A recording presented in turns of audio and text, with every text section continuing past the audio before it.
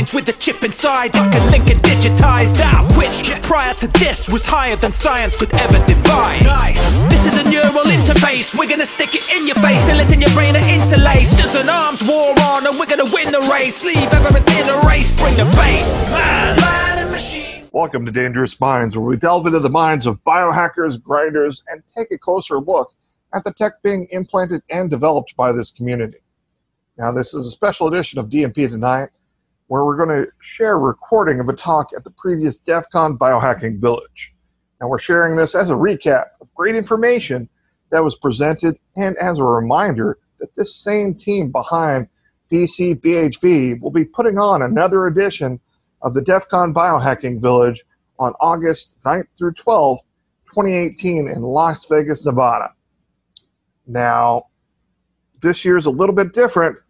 DEF CON will not only be at Caesars Palace, but also half of it will be at Flamingo Casino and Resort right across the street.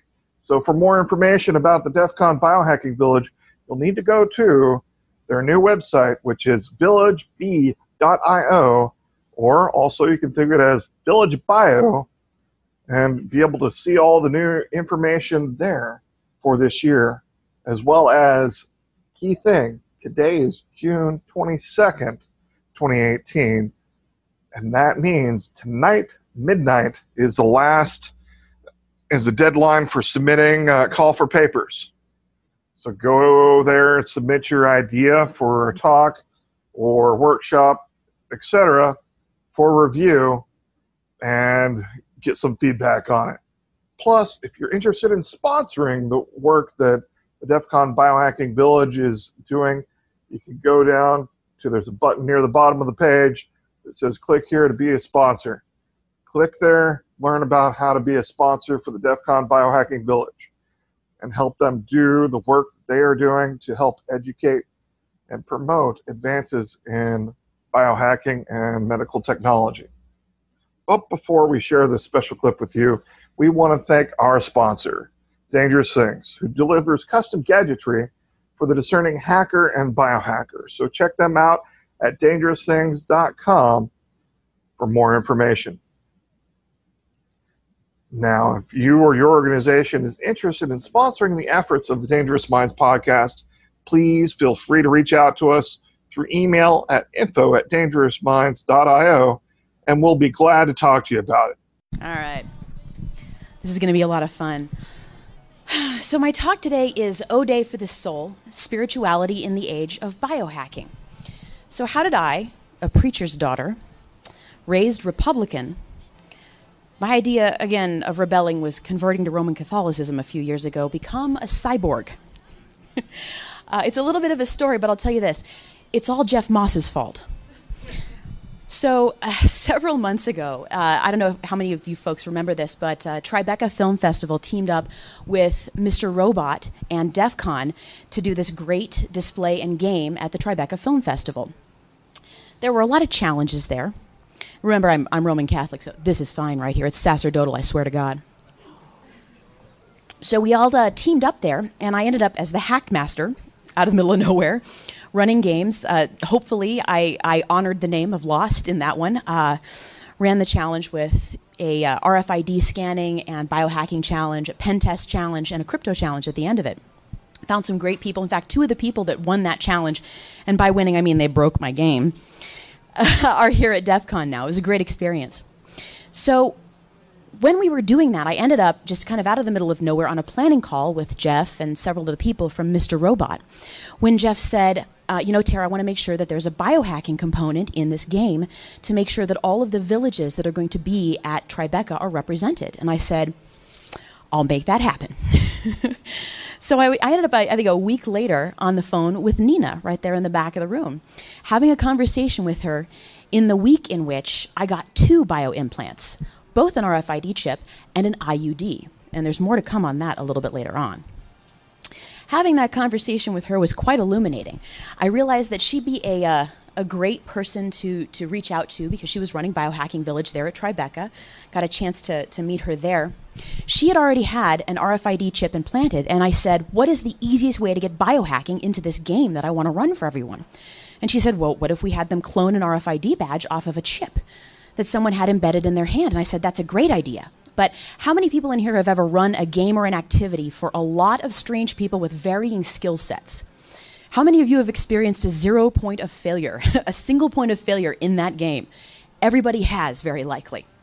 I knew that if Nina had to go get coffee, we'd be in trouble. So I said, okay, make me your backup. She hooked me up with a gentleman that I had never met before, and his name was Emil Grafstra. He spoke a little earlier today, I think, around 11 o'clock today, about implants. Well, what he spoke about was what he did for me. I and my godfather have brunch after Mass every Sunday. We talk about all manner of stuff. He's a tipsy novelist a lot of the time, so that's quite a post-Mass brunch to have. Emil showed up, unrolled a terrifying-looking kit full of medical equipment, and I said, it's okay, I've had a mimosa, shove it in me. And he did. And postponed to Tribeca. We had a really wonderful time there. And then I'll tell you this right now. In May, I showed up at Lockfest. In Seattle, this was the U.S. lock sport competition, their national competition there. How many of you guys pick locks, right? So a lot of the folks there are very much into physical hacking. Turns out that, and again, how many of you have seen Mr. Robot at this point? Remember the cafe scene where there's the big square and the guy walks past and he scans the badge, the RFID badge, to clone it, right? The gentleman that invented that square scanner is Babak Javadi. You could actually go hang out with him down at the Tula Village if you want to. And he reprogrammed my chip for me. Standing there as he had his wireless scanner and rewriter, I said, he asked me, what do you want on it? And I said, I want a joke and a prayer. And fortunately, the gentleman, Deviant Olaf, was standing right there too, and he said, I have a suggestion. I said, what is that? He said, why not get Unicode 2020 embedded on your RFID chip? And I said, why? And he said, it's the Roman Catholic character for cross, and it's also the dagger. So you'll have literally Christ within you, and you'll never be able to not get a weapon through TSA again. I died. It was a terrible joke. That's why it's still here under my skin, right there. Christ within me, and I can choose what kind of scanning I want of the TSA now. I didn't think about that part, but it works out. So I have something really meaningful inside me spiritually now, and that's where the cornerstone for this talk came about. The integration of technology with the body has some really interesting implications for spirituality and psychology. Though certain kinds of body modification fall under theological jurisdiction due to their intended use, such as intrauterine devices or pacemakers, there are a lot of newer kinds of integrated technology that are optional and intended to interact with the physical world for data transfer or analytics. You all are enthusiasts for biohacking in this room, or at least want to know a little bit more about it. How many of you have some form of biohacking in you? And do count IUDs if you want to say so. Sure, so some of you are really enthused about this idea of what it means to have technology embedded in your body. What does it mean to have your heartbeat managed by technology? Anyone who's wearing a pacemaker absolutely is a biohacker, right? Your capacity to produce life. At what point do we start technically modifying our bodies for aesthetic as well as medical or biological purposes? And does that aesthetic modification count for spirituality as well?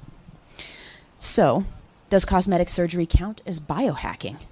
If so, why do so many prototypically feminine biohacks, like birth control or saline breast implants, seem to be ignored in the field of biohacking? More than anything else, when is tech spiritually enough? We're going to examine the doctrines of the world's major religions, medical definitions of humanity, the political and social implications of biohacking, and then finish up with some predictions brought to us through speculative fiction. Let's start with the doctrines of the world's major religions. And just saying that line right there means that I get to take a drink now. Let's start with some Buddhism. Buddhist monks have been practicing biohacking through meditation for millennia at this point, to the point that they can physically affect their bodies, their autonomic responses, the things we're not supposed to be able to control with intentional thought. Perhaps they might call it the absence of intentional thought and a deeper connection. But there is no doubt at this point that the medical literature reflects the capacity of people who practice after a lifetime's worth of exercise, this kind of meditation to affect their bodies in ways that medical science can't necessarily always explain, but can absolutely detect at this point. It's a very interesting thing to see. The unperturbable mind state is what is the goal of this kind of meditation. And the Theravada Buddhist monk Thanissaro Bhikkhu is the person who spent most of the time codifying this doctrine. It's a really fascinating one. So we start in Buddhism with the philosophy of a worldview that is okay with the modification of the body intentionally. So it's generally a positive philosophy on bioethics due to the fact that in Buddhism, the mind and the body are two separate things entirely. The intention in Buddhism is to divorce yourself from the existence of the body through the deliberate use of your mind to separate yourself and bring yourself into enlightenment. The idea that you can completely divorce yourself from the desires of this world that are intimately tied to our physical being by mental practice is what makes it a very interesting religion when it comes to bioethics and biohacking. So this is part of the reason why Buddhism, rejecting the notion of an inviolate body with a purpose based on biology, why Buddhism is so accepting, for instance, of gay and transgender people. There is a large practicing subculture of gay and transgender people, and the acceptance of it in many of the countries in Southeast Asia, Thailand specifically. The experience of Buddhists in integrating technology within themselves is not one that leads them, from the literature that I've been able to examine, to come into conflict with the doctrines of Buddhism and the Eightfold Way, which is a lovely thing to conceive of in practice. I think it's I am not Buddhism. I am not Buddhist, as we know, but it is a lovely philosophy, and I think many of us could do well with the kind of acceptance from our religions that Buddhism gives to gay and transgender people. Let's have a little bit of a conversation about Roman Catholicism. Everybody drink. All right. Sorry. Catholicism is not so friendly to the doctrine that they call transhumanism as opposed to biohacking. Part of the reason for this is that our neutral phrase biohacking, we don't in this room, I think, tend to think of biohacking as anything other than an activity as opposed to maybe necessarily a philosophy. If we start thinking about things like grinding, I suppose, or the deliberate modification of the body to shock as opposed to shock the external world, as opposed to an experience on the internal self of getting what you want out of it, then you start to have more of a philosophy to it. In reality, I think most of us are more interested in the autonomy to do with ourselves as we should so see fit.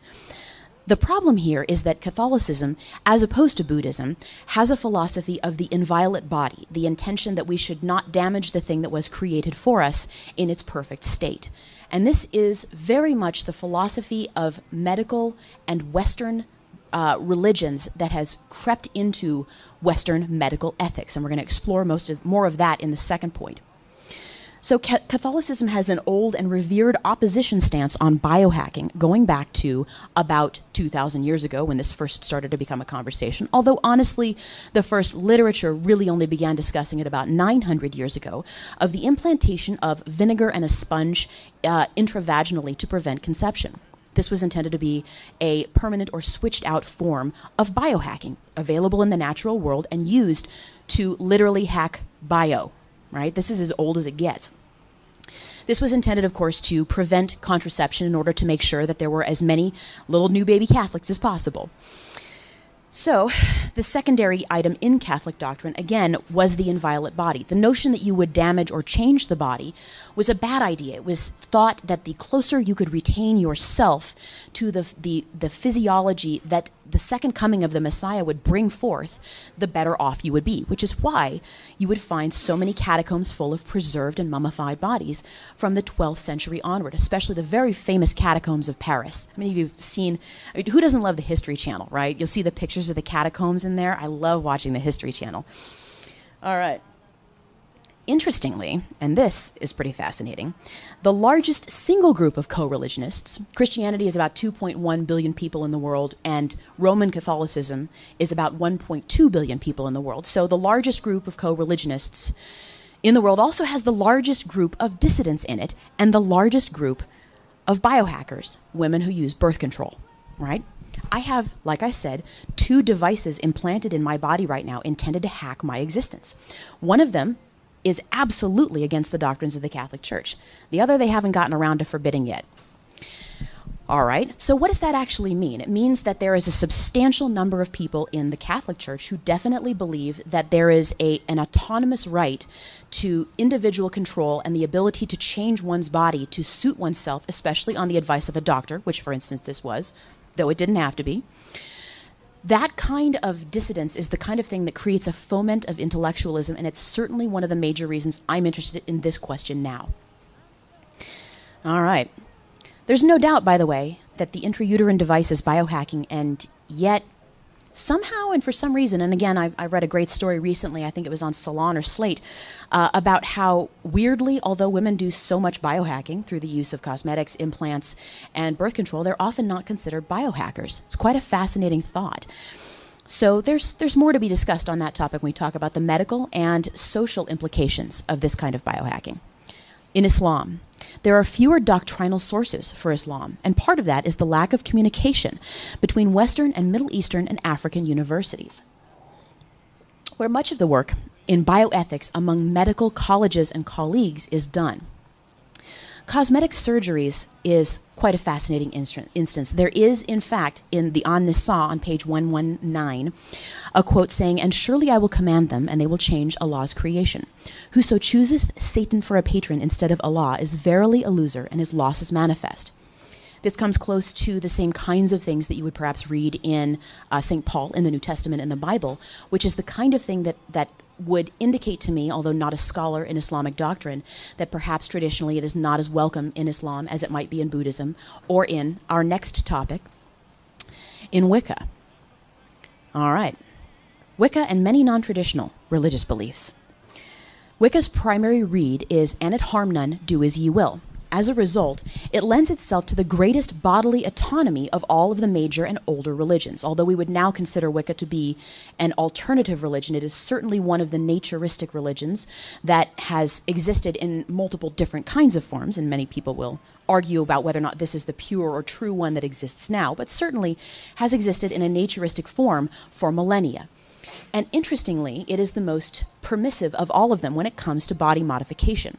The reason why is this primary rule, you could consider it the golden rule of Wicca as opposed to love your neighbor as thyself, is that it lends itself very much to the acceptance of what we might call in Western civilization victimless crimes. Things like non-exploitative sex work and body modification are much more accepted in Wicca as opposed to the other major religions. And that has to do, again, with the lack of emphasis on community good as opposed to individual good, becoming the collective good out of individual right action. This is very fascinating stuff to me, and I know I'm a nerd who's a technologist, but it is really interesting to look at this stuff and compare how the world has treated people who change themselves in all kinds of fascinating ways. So let's have a look, now that we've looked at the doctrinal positions on body modification. Let's start looking at the Western, since I have a better grounding in it, the Western socio-political implications of biohacking as reflected in our spiritual beliefs and tribes. And really, at what point do I stop becoming human? Much of this is defined under medical ethics. Doctors seem to be very comfortable, and I am actually directly quoting Emil Grofstra on this one, very comfortable restoring people back to their original selves, but not so much at allowing people and aiding them in enhancing themselves. We're running squarely into the question of whether or not it's okay to enhance our bodies. The same question those medical students so studiously avoided, likely, when half of them were taking Adderall to get through their finals, right? So we ask ourselves the question, what does it mean for those of us with, for instance, RFID chips? And what does it mean with those of us who have magnets who start to think of these new pieces of ourselves as part of ourselves? Sort of like an earring or a tattoo, I would suppose, but there's still this weird squick factor that people have when it comes to body modification like this, right? I think that there's a weirdness. The rest of the population seems to be perfectly okay with tattoos, and yet somehow the idea that I have data stored on me in a subdermal state on an RFID chip as opposed to a peridermal state with embedded ink is just strange to people. It's still a message embedded under my skin that contains data and a point of reference, right? And yet, Whether I've got a dagger tattooed on my skin, or the RFID chip, it's a low-frequency one, by the way, has Unicode 2020 written in it, I've got a message and a piece of data stored on and in me. And I would feel, if I lost this, a loss greater than just the price of the circuit board, if that makes any sense. This has become meaningful to me in a way that is inexplicable by the tiny chip, which doesn't mean as much to me when it's stuck in my cat so the Humane Society can find her, right? So maybe this has to do with a little bit of privilege. I'm not sure. Women biohackers have always existed. And interestingly enough, it's kind of the fringes of the society, even here in hacker culture, that are turning to biohacking. A woman with an IUD, and here we get back into the sociological implications of biohacking, breast implants, dyed hair, and a tanning bed tan, has used chemical and physical implants to cease producing human life, changed her shape, used ammoniac chemicals to change her physical appearance, and applied ultraviolet light to modify her body's natural melanin levels. So why do we think of women as consumers instead of body hackers when there's no substantial difference, and arguably they go much further than most of the people in this room? Maybe medical devices and cosmetic devices are in a different class of squick. If our society deems a device medically necessary, then the weight of social approbation falls in the direction of permitting, accepting, and then expecting that modification to our bodies like a pacemaker. So, how many parts of a person can be replaced or removed without having them be considered non-human? There are world-class athletes that have artificial limbs, and we don't consider them non-human. That question continues to not be answered as we keep treating people who are like this as edge cases instead of the future of humanity. I got an IUD and an RFID chip in that same week. I promise you the IUD has a far larger impact on my life and biology, but the chip does, but it doesn't seem to count somehow. There's an uncomfortable lesson here about women's health, the perception of the importance of edginess in biohacking, and perhaps simply a question of there not being enough women on the edges of this research who can assert the importance of medical alterations as biohacking. Let's just keep our eyes open for that perception and stamp it out where we find it. There's a lot of opportunity here, and let's keep it open to everyone. So, as I start to conclude this awesome little sermon, let's talk a little bit about speculative fiction. All right. My Twitter bio says I'm a Trekspert, and I'm about to lay some on you. Let's talk about Seven of Nine and Star Trek Voyager. That's not a have to drink, that's a get to drink, because I just get to hold forth all I want to. I've got the microphone and you can't stop me. Seven of Nine and the Borg Collective. Interestingly enough, when Seven of Nine was disconnected from the Borg Collective, okay, everybody in here who hasn't heard of Star Trek, there's the door. If you don't understand what I'm talking about, Seven of Nine was a Borg. Raise your hands if you know the Borg, just making sure. Good, we're fine then. So a collective of cyborgs who share intelligence, and Seven of Nine is disconnected from them to travel with a Star Trek crew. One of the most fascinating parts about Seven of Nine is her development as an individual and her expectation of exactly where the limitations of her bodily autonomy and the rights of other people exist. There's a semi-imaginary place, and we only discover this much later in Star Trek Voyager, called Unimatrix Zero. This is a semi-fictional place, almost you might consider it somewhere between a role-playing game and a collective hallucination among Borg who are both connected and disconnected from the collective, where they can all experience a euphoric and very Elysian existence as they found themselves before they were ever connected to the Borg Collective. It's their version of heaven, and it is the reward for the Borg who serve the collective. It's a fascinating look at how a culture might develop out of the lack of culture. Seven of Nine, interestingly enough, throughout the series, has no problem whatsoever altering crew members with or without their permission with her own Borg nanites in order to save their lives, since she views saving life as a greater good than necessarily preserving a person's autonomy. And the conflict between those two choices is where we start having that conversation about the use of technology to make someone different than they are. How about Buffy the Vampire Slayer? Willow Rosenberg was someone they called a techno-witch, and that wasn't a compliment to her abilities. It was that she was creating a beautiful character a beautiful person who was both technologically adept and spiritually aware. By the 6th season, we actually see her integrating herself into the internet through the use of mental powers. And again, this is speculative fiction we're looking at here. But techno-witch is not necessarily a classification that is non-existent or fictional. There are people out there who exist a great deal on the internet and have these kinds of spiritual beliefs and who would tell you that they feel the existence of the internet as part of themselves. How many of you have read Richard Morgan's Altered Carbon series? It's a wonderful, wonderful series that has to do, that has to do with what happens when we can store the mind independent of the body and slip the mind into new meat suits. The question of whether or not a person is still the same person is partially answered by Morgan when he discusses the fact that people have different spiritual connections to those around them based on the gender of the meat suit that they've been inserted into. I find that particularly fascinating since he found that the female meat suits seemed to have a greater connection to a Mother Earth character or a Gaia, a goddess, and the male characters tended to have much more of the chemical relationship to a sun god. This is very advanced technology, hearkening back to a very, very old religion, from which many of the people in here may still practice. Ultimately, the question of whether or not you're still human past a certain number of implants has to do with the way that you view the world and experience your own spirituality. The question that I keep coming back to is, if I am deliberately going against the precepts of my religion, which I absolutely am right this moment, at what point do I stop by my religion being considered to be human or part of that religion? Is it the same point? I'm not entirely sure. But I can tell you this. The only way to answer that question for each and every one of you is within you. It's between you and your goddess.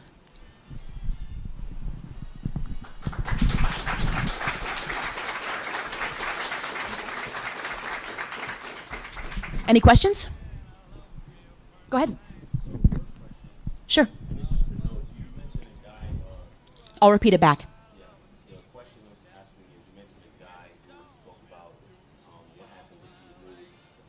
Mm-hmm. It's called Altered Carbon, the Altered Carbon series. I highly recommend Richard Morgan. The question was, who's the gentleman who created the fictional series Altered Carbon? It's Richard K. Morgan. I actually like Market Forces best out of all of his books. Other questions? Go ahead. Sure. If you're willing to subvert your religion by doing things like birth control, right? Would you consider biohacking? Because Mm-hmm. it's very intimate to change relationships. Would you consider doing something like taking high-powered water acid, something that Mm-hmm. people they consider the most deeply Chemical enhancement.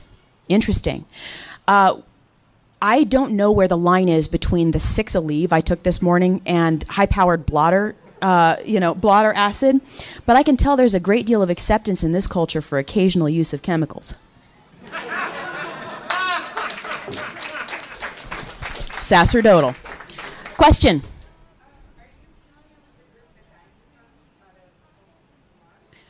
Can you repeat the name of the group again? Gynae Punk? Grinder group of women? Okay, well, clearly I need an intro. Tweet me. Yeah. Yes. Have you read Scalzi's Lock-In? Scalzi's Lock-In. Oh, Scalzi. John Scalzi. Oh, yeah, totally. Oh, God, what a great one. Oh, yeah. Mm-hmm. You wrote it so well that you It is good. determine what gender the protagonist was. Somebody needs to start tweeting the names of all these great books, but just if you haven't seen the character concept of Seven of Nine, start there first, and then go on to the advanced work with Richard K. Morgan and John Scalzi. Next question. Yes. Yeah. Like you're talking about the line is drawn by the specific persons and how like they feel about certain Mm-hmm. So you say that there isn't an absolute truth behind this question. Would I say that there is no absolute truth behind the question, what is and is not human? I think that people that say that there is one are people who don't belong in this community of explorers. Are you talking about like a singular truth behind this specific Mm-hmm. question, or singular truths as a whole? Singular truths are practiced by 2 out of the 5 religions that I just discussed. There's actually another major world religion that my brother and stepdad are part of. They're bikers. I mean, don't ever tell me that somebody doesn't have a spiritual connection to their Harley. But I'll tell you right now that the people that think there is one answer to a question, they probably didn't show up to DEF CON to begin with, right? And yet the folks that have that viewpoint are definitely the ones I find myself really engaging with to see if I have a moral compass in this area. I don't have a good answer for you, basically. And what I would actually encourage you to do is, you're interesting enough that I want to continue the conversation. So, like, hit me up on Twitter and we'll DM about this. And I'll talk about it forever. I'll type your ear off. Next question. Yeah, is there any link that you know of Mm-hmm. towards, the moral to the legal definition of human? Because to me, Mm-hmm. something like, meat suits type technology in today's Catholic-dominated U.S. government would say they're not human at all. So, again, we're getting to some really interesting questions about what is a human and what is not. When I went and literally Googled what is human, the first thing that popped was a Webster definition. I don't know that I'm comfortable letting Merriam-Webster define my existence as a human being. I can tell you that medical ethics define the existence of life in humans as the existence of electrical impulses through the brain stem, indicating a continuing electrical current through the brain. That is the definition of life, even if it is not necessarily the definition of human. Other than that, I think you have to look to biologists for the actual species qualification. I would say medically and as a scientist, which I certainly am one, it would require the combination of two things. One is the existence of those electrical impulses at the brainstem, and two would require being Homo sapiens, the scientific qualification. Last question. Yes? How do you feel about the Olympics, right, disqualifying Yes? players based on Yes. Excellent question. Good question now is the Olympics are now opening up in Rio, which is how do I feel about athletes enhancing themselves with drugs? I think that every single organization has the right to define the line at which they will accept people to participate in their group. Remember, the Olympics is not a nonprofit organization. It's a for-profit business, and they absolutely have the right to contractually specify who can and cannot participate. Legally, they can do as they wish. Do I think it's right? I think that if everyone's playing on the same field, it's a fair competition. And that past that point, no one who does not abide by the rules of a for-profit company and yet signs the contract to participate in it is on the upside of ethics, if that makes sense. All right, I think that's probably the last question. Thank you so very much. I hope I did it right. Thanks so much. Oh, at 4:30, if you'd like to have more of a conversation, I'll be down in the vendor area at Breakpoint Books signing Women in Tech. So come on down there and chat. Special thanks to the team at DEF CON Biohacking Village for sharing this recording with us. Remember, if you're able to make it out to Las Vegas, Nevada for DEF CON in August of this year, it will be well worth the trip. For the panels, the topics are just a small portion of the action. With the activities and the networking available with the other attendees, it's the true payoff. So, our loyal listeners, if you would like to know more about this journey we take, please check out our homepage at dangerousminds.io or go to facebook.com/Dangerous Minds Podcast.